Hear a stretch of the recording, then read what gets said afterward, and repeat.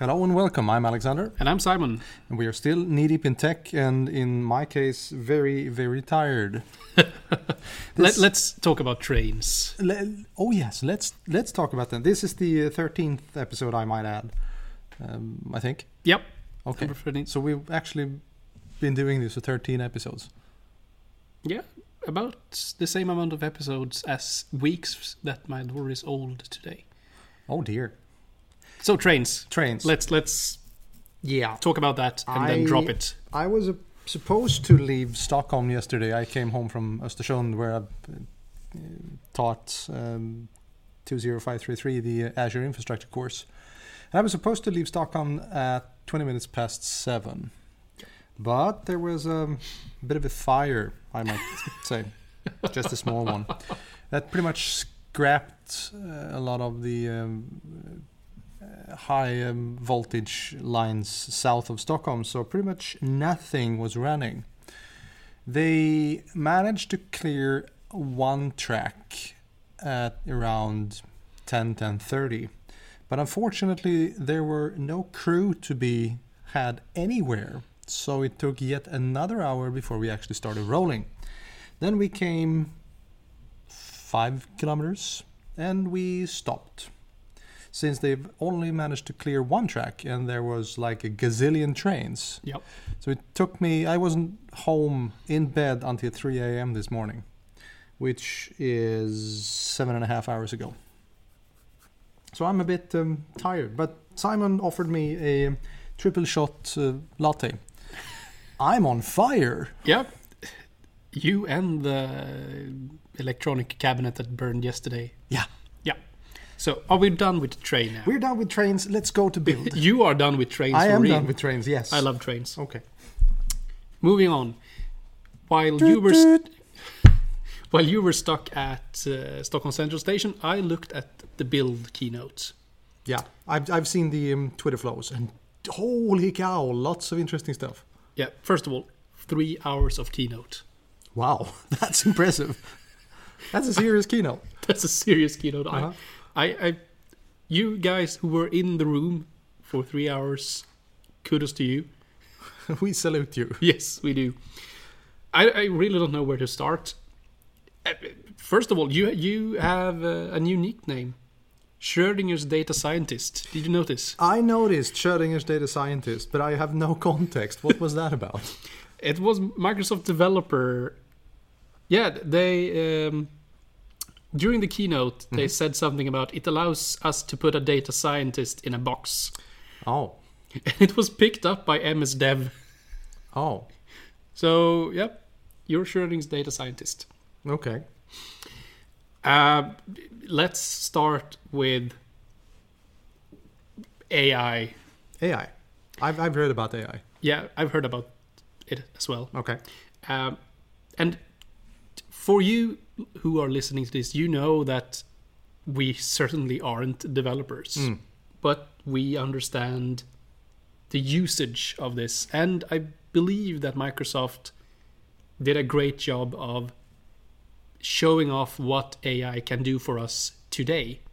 This is actually the first real application of AI that is not neither very difficult to understand or difficult to implement, I'd say. Yeah, and it gives a value instantly. It adds value, definitely. Yeah. So I believe that the thing I was most impressed about was the video recognition stuff. Right.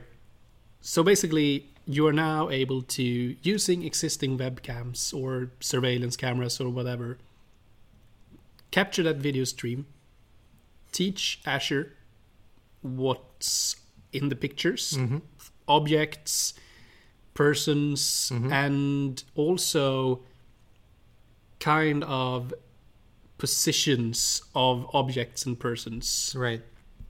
Both from a location perspective, but also as they showed off, they had a jackhammer at one point standing upright towards a bench. Right. Which Azure, is a safety violation. Yeah, it's a safety violation. Right. And they notified the person standing beside it to put it on the floor instead. And they showed off this feature in healthcare, in industry. and I can think of so many other ways to use it. Yep. And they also later on showed how easy it was to train the AI.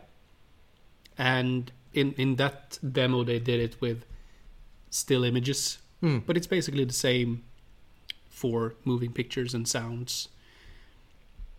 But you do realize the dark side of this.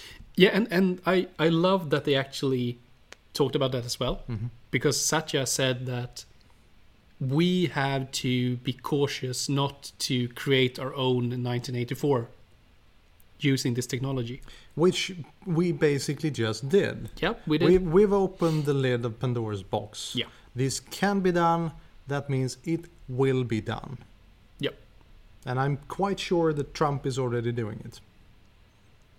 I was about to say something very mean now, and I won't do that. Oh, that's a first. It was something about his intelligence or... Moving on. Yeah. So that's cool. And speaking of AI, Cortana. Yep. I want a Harman Kardon invoke. Of course you do. It I don't says know. Microsoft on it. No, it doesn't. Oh dear. It's running Linux. It It doesn't have a Microsoft logo. It runs Cortana. That's probably the first thing in your house that doesn't bear a Microsoft logo, including your kid Yeah. and your wife. No, I actually explained to my wife that, as Yes Gordon pointed out yesterday, Windows Phone will probably be dead after this day's keynote.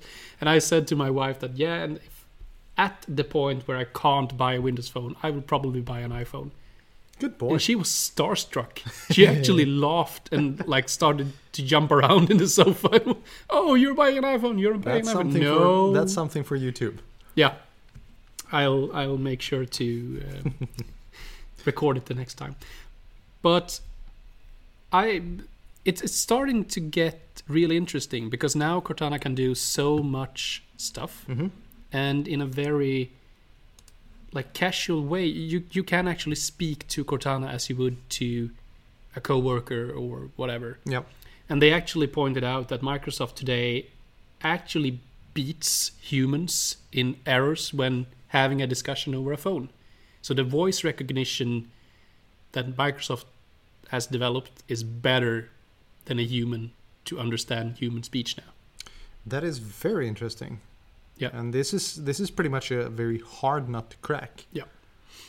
And they also said yesterday that we talk a lot about experience of a mobile device to have the same experience across devices. And Microsoft's thought on this is, regardless of the experience, you should always be able to communicate with devices and use the same kind of services across devices. Right. Enter Cortana. Right. Because then you can have one assistant and you can ask her, in this case, to do anything you like, regardless of what device or endpoint you actually have in front of you. And actually, as some of you may know, I'm now a PowerPoint guru, or whatever my work title is. And I'll actually, during the summer, I guess, because I don't have the time at the moment, reinstall all my devices and ensure to enable Cortana on all of them. Just a quick question there. The reason we haven't used Cortana in the time before this is that it wasn't available in Sweden. How do you actually get it to run? You have to put US or UK as your location on the devices. That's still the issue. Yeah. Right, Yeah. right. Okay. But most things work Yeah. Sure. great anyways. And yes, some services aren't available because we can't order stuff, for example, and we don't have that many integrations yet. But like things like meetings, reminders, GPS stuff works very well. Oh yeah, interesting. Yep. Did you also see the new things with regards to Azure SQL Database and predictive tuning and tuning assistance using machine learning and AI stuff? Yeah, they spoke a lot about databases yesterday. Yes, they did. So please explain what's new. Start with predictive maintenance of databases. Well, the usual opinion here is that oops, something new is coming out. I'm going to lose my job. Kind of. And the knee-jerk reaction is always I'm going to lose my job. And spending a few minutes thinking about it, it generally turns into no. You can't outsource this to a computer, so I'm safe. Yeah. In this case, I just might lose my job. No, seriously, this is a spectacular example of how to properly use AI. They are watching a gazillion runtime plans in Azure SQL Server. And with that amount of data and that amount of CPU power that Azure has, they have a few CPUs. They do. You can feed all this into a fairly clever AI and get very, very good ideas on how to improve your code in a way that has never been able to do before. I mean, we've all seen the different tuning wizards. They are about as clever as a brick, and they produce some, how should I put this, very interesting recommendations. But in this case, this might just be useful information. So I'm very interested in this. Of course, no AI in the world can probably save your ass if you've made every mistake in the book. So my work is probably still going to be fairly safe, at least for a while. But I think it's time to... You still need to do the design. I still need to do the design, and I still need to interface between the technology and the actual application. Yeah, and you need to ensure that the implementation of the solution is done in a correct way. Yes. To enable the services afterwards. Yeah. As I had a discussion with my students yesterday, it doesn't matter if your virtual machine has any uptime or not. It only matters if your application, your customer-facing application, is up or not. Yep. The underlying infrastructure doesn't matter at all. Yep.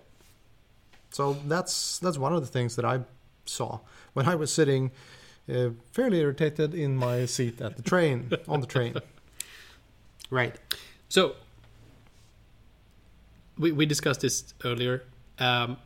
They, without saying it, they made a quite tough blow at Oracle yesterday.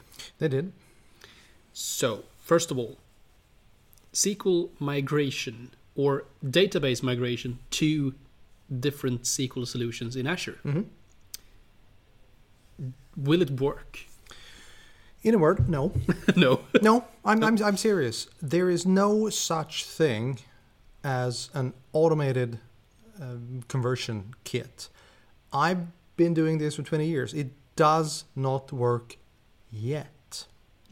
Can it be made to work? Yes, I think it can, but you need to come down to a fairly basic feature level for it to actually work on the first try.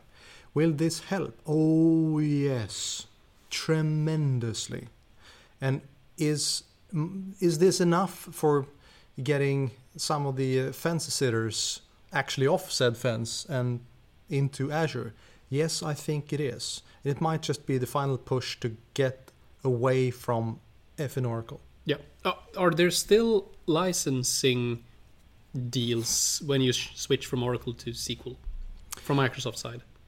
Not that I know of right now, but this is most often a regional phenomenon. Yep. So check with your Microsoft representative. There might be some kickback and there might be some money to be found. Yep. There was some fairly interesting incentives historically, but on the other hand, they are, I shouldn't say that they are secret in any way, but they are not official either. So we can't say any numbers. Yep. So we got the migrations. Yep. We have the predictive maintenance of databases. We also have now MySQL and PostgreSQL. Yes. As a service. As a service, and that's going to be huge. It's easy to say, oh, come to Azure. We're going to give you SQL Server. That's it. And a lot of stuff on the internet, into the webs, relies on PostgreSQL or MySQL. That's the way it is. Yep. And taking your code and going from MySQL to SQL Server is not that easy. Yep. And PostgreSQL is way more like Oracle. So it's going to be a while to convert. And seriously, I mean, going from MySQL to SQL Server, that's pretty much like shooting a gnat with an Shooting a artillery what? Gnat. Gnat. Yeah, look it up. with an artillery piece. So you might not need it. So having these services available, it's going to be huge. It's going to be great. And then on top of this, you add Cosmos DB. Yeah. Which pretty much floored everyone, I think. Hugely scalable, available, pretty fast database, which, mind you, is not a relational database. It's not it's not something you can implement and go and get away from SQL Server with. No. But it's document DB on steroids and steroids and steroids and even old Russian steroids. Soviet steroids. Yeah. Yes. And the cool thing about Cosmos DB for someone who doesn't understand 2 bits of databases like I do. No, he doesn't. No.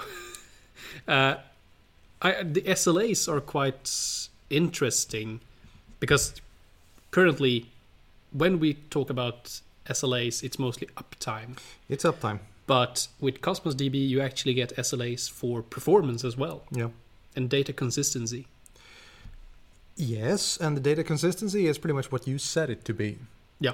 Since you can have either eventual, what's it called? There are 5 levels. There are 5 levels, yes. The let's see here. I had this on a tab. Sing a song. Yeah, or don't. I think I won't sing. Yeah, but and that's eventual consistency. That's what it's called. And this is pretty fun. This came into SQL Server. I can't remember if it was 2014 or 2016. I think it was 2016. Eventual consistency. Yeah, and explain this. The main thing in a database is, or one of the main things, is consistency. You never ever want to have a transaction that's half-baked. Yep. Everything should always be consistent. And having something called eventual consistency is completely insane if you talk to a DBA. It stands against everything we've been taught since the 60s. You just don't do that. If you want to have something else than consistency, then stay the heck away from my database. But it has its uses for some things. And if you move beyond relational databases and the ACID test, atomicity, concurrency, yada yada, yeah, then you might not necessarily need super consistency at each and every point in time. Consistency costs. Yep. That's going to cost a lot of performance, a lot of time. And doing away with it and going to eventual consistency, it's going to speed things up tremendously. And for an end user, because they spoke a lot about like web applications working with Cosmos DB. For an end user, what would this kind of consistency levels mean to an end user? That's a very difficult question to answer. Apply eventual consistency to a e-commerce solution. Yep. You just might end up with a whole container of stuff when you ordered one bottle. Since you cannot be 100% sure that your transaction actually went through. So either you're going to get nothing or you get a container instead of one bottle. That's a bad choice. Yeah, that's an extreme, of course. But it makes sense. You don't know if your order went through. No. And that's pretty much the crux. If you have something that you can live with, you're not 100% sure. Yeah. Then it might work. Or if you have the keyword here is eventual consistency, not maybe consistency. So you just might have the transaction actually saved, but it might not necessarily be consistent at this time. Yeah. That means that two persons can buy the same bottle of whiskey, Yeah. but they both think they got it. Yeah. But since we're not 100% consistent at each and every moment in time, we might find that, sorry, it was actually bought just 20 seconds ago. So that's one thing. So pretty much what you want to use it for. So what would you use it for? State is one thing. State across a web service, perhaps. E-commerce, maybe not so much. Yeah. But on the other hand, since we are looking in more and more into a connected world, more and more into web services and stuff, it doesn't matter in the same way that everything is perfect. This would be a superb way of handling IoT stuff. Yeah. There you might not necessarily have everything at hand at every given moment. Would there be any reason to use this if I run, for example, an e-commerce site only in the Nordics? Or is the main selling point that it's available across the world? I'd say that you should look at it from diametrically the opposite side. Yep. If you are running in the world, over the whole world, Yep. then you might actually have less issues with eventual concurrency, since probably the Eskimos won't buy the same thing as the people from Malmö. Yep. That might be one option. So, Yep. but the main thing is that this is one more option. Yep. Speaking of options, and I'm still at databases, since Yep. this was great. Oh dear. Good here. We're in the wrong room today. Yes, and our colleagues are actually having fun. Yep. Can't have that. Managed instance. Yeah. What's that? That is the future, my friend. That's again. That's the Soon. oh yeah.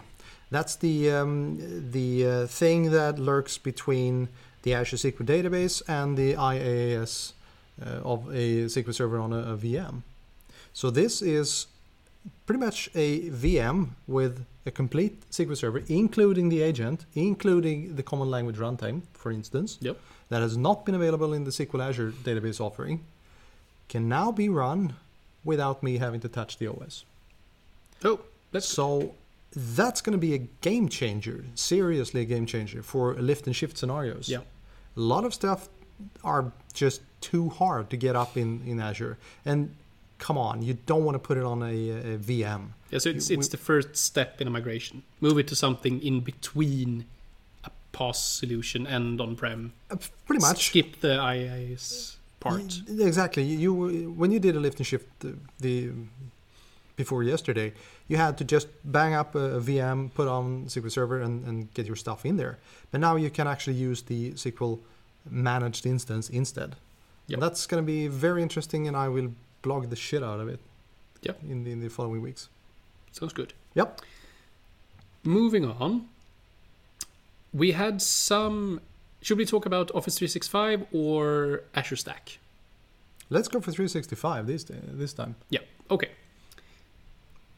Not that many news, but they showed off what you are able to do when you integrate different solutions with, for example, Microsoft Teams. Okay. So now you have a Power BI... what's the name of it? Forgot it. Power App? No, in Teams. Tab. A Power BI tab in Teams. Wait, what? So you can have a Power BI dashboard in your team. Oh, hello. That's great. It is. You have a LinkedIn tab. Damn. Teams is getting good shit. Yeah, they are gathering everything. And when you have Teams, you have bots. So they showed off bot integration with Teams, where you can ask a bot to find a person on LinkedIn and connect through Teams, for example. And then you get all kinds of stuff with recording of meetings, with the AI behind actually understanding when you make a decision and creating... That's going to be interesting. Yeah, and creating actions for the people that were assigned to a specific decision. So you can go back, you get an action point, follow up this task, you can then go back to the recording in the meeting you had and see when did you say this and what did you actually say. So this is actually a way for me to give my colleagues that are not in the meeting a lot of things to do so I don't have to. Yeah. I And like you it. also get a transcript from the meeting with real-time translation if you want. Let me see if I just got that clearly. You're going to get a transcript from a voice meeting? Yes. In your preferred language. Damn. And speaking about that, PowerPoint presentations with live translation. Oh, that's going to be interesting. They actually did a demo where the presenter presented something in Spanish. Spanish, okay. They had automatic translation to English and Chinese Chinese? on an iPhone. On an iPhone. And you actually could speak back in Chinese from the iPhone and still got it in Spanish and English. Someone at Microsoft is having way too much fun. Yeah. So lots of stuff there. I believe we'll get more things today, because today is the interesting keynote for me as a client guy. Windows and I guess Office as well. Right. With Joe Belfiore back, with Terry Myerson, and all the other bells and whistles. I'm actually surprised that you haven't tattooed their signatures on your body yet. Yeah, I'm Have you? I save my skin for other tattoos, Microsoft logos, penguins, and so on. And there we go. Yeah. So now expectations for today's keynote. Do you expect anything? I expect to go home and sleep. No, to be honest, unfortunately I've been a bit out of the loop. It's okay. So please tell me what you think. What would you like to see in Windows?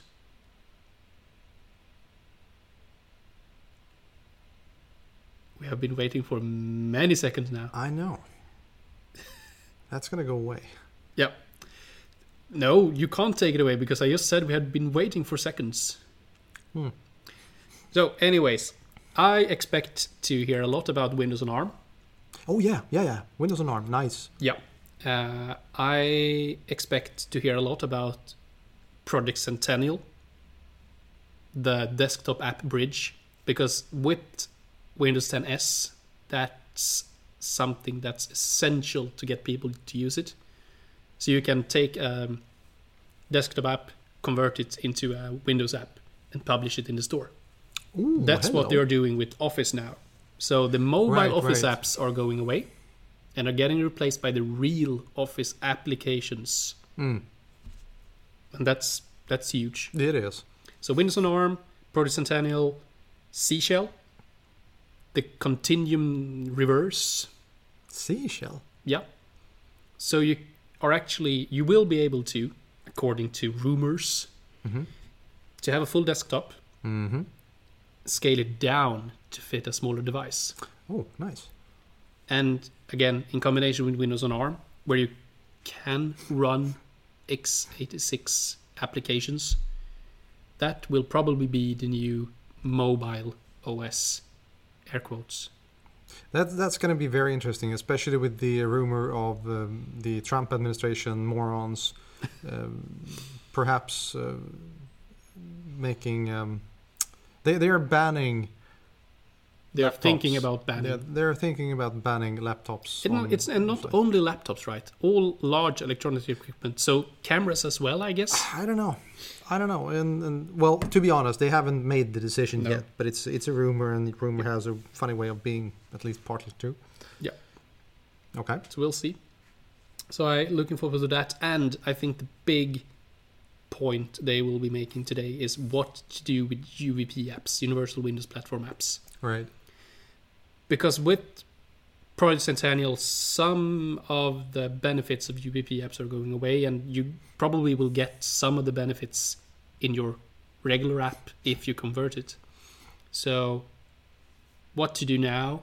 And one of the main selling points for UWP was that you can run it on your Surface Hub, your Surface, your Windows Phone, whatever.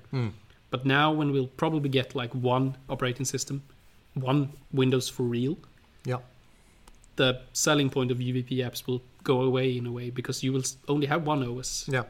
So I just realized that if Project what was in Centennial, if that kicks off and works, Yeah. we're gonna have a lot of things to do with our Surface Hub. Yeah. You'll get Visio Nice. and so on.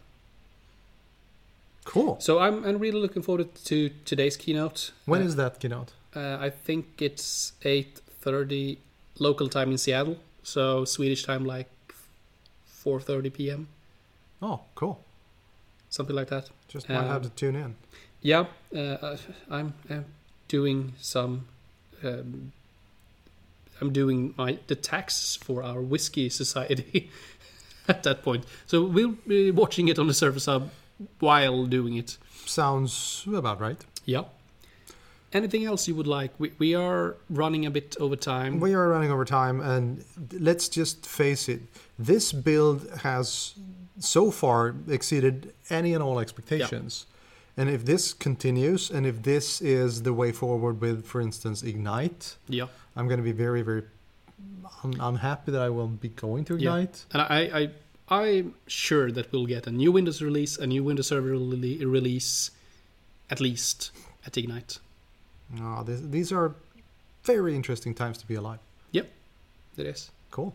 And on that bombshell, it's time to end the show. And thank you very much for listening, and tune in next week. Thank you. Have a good one.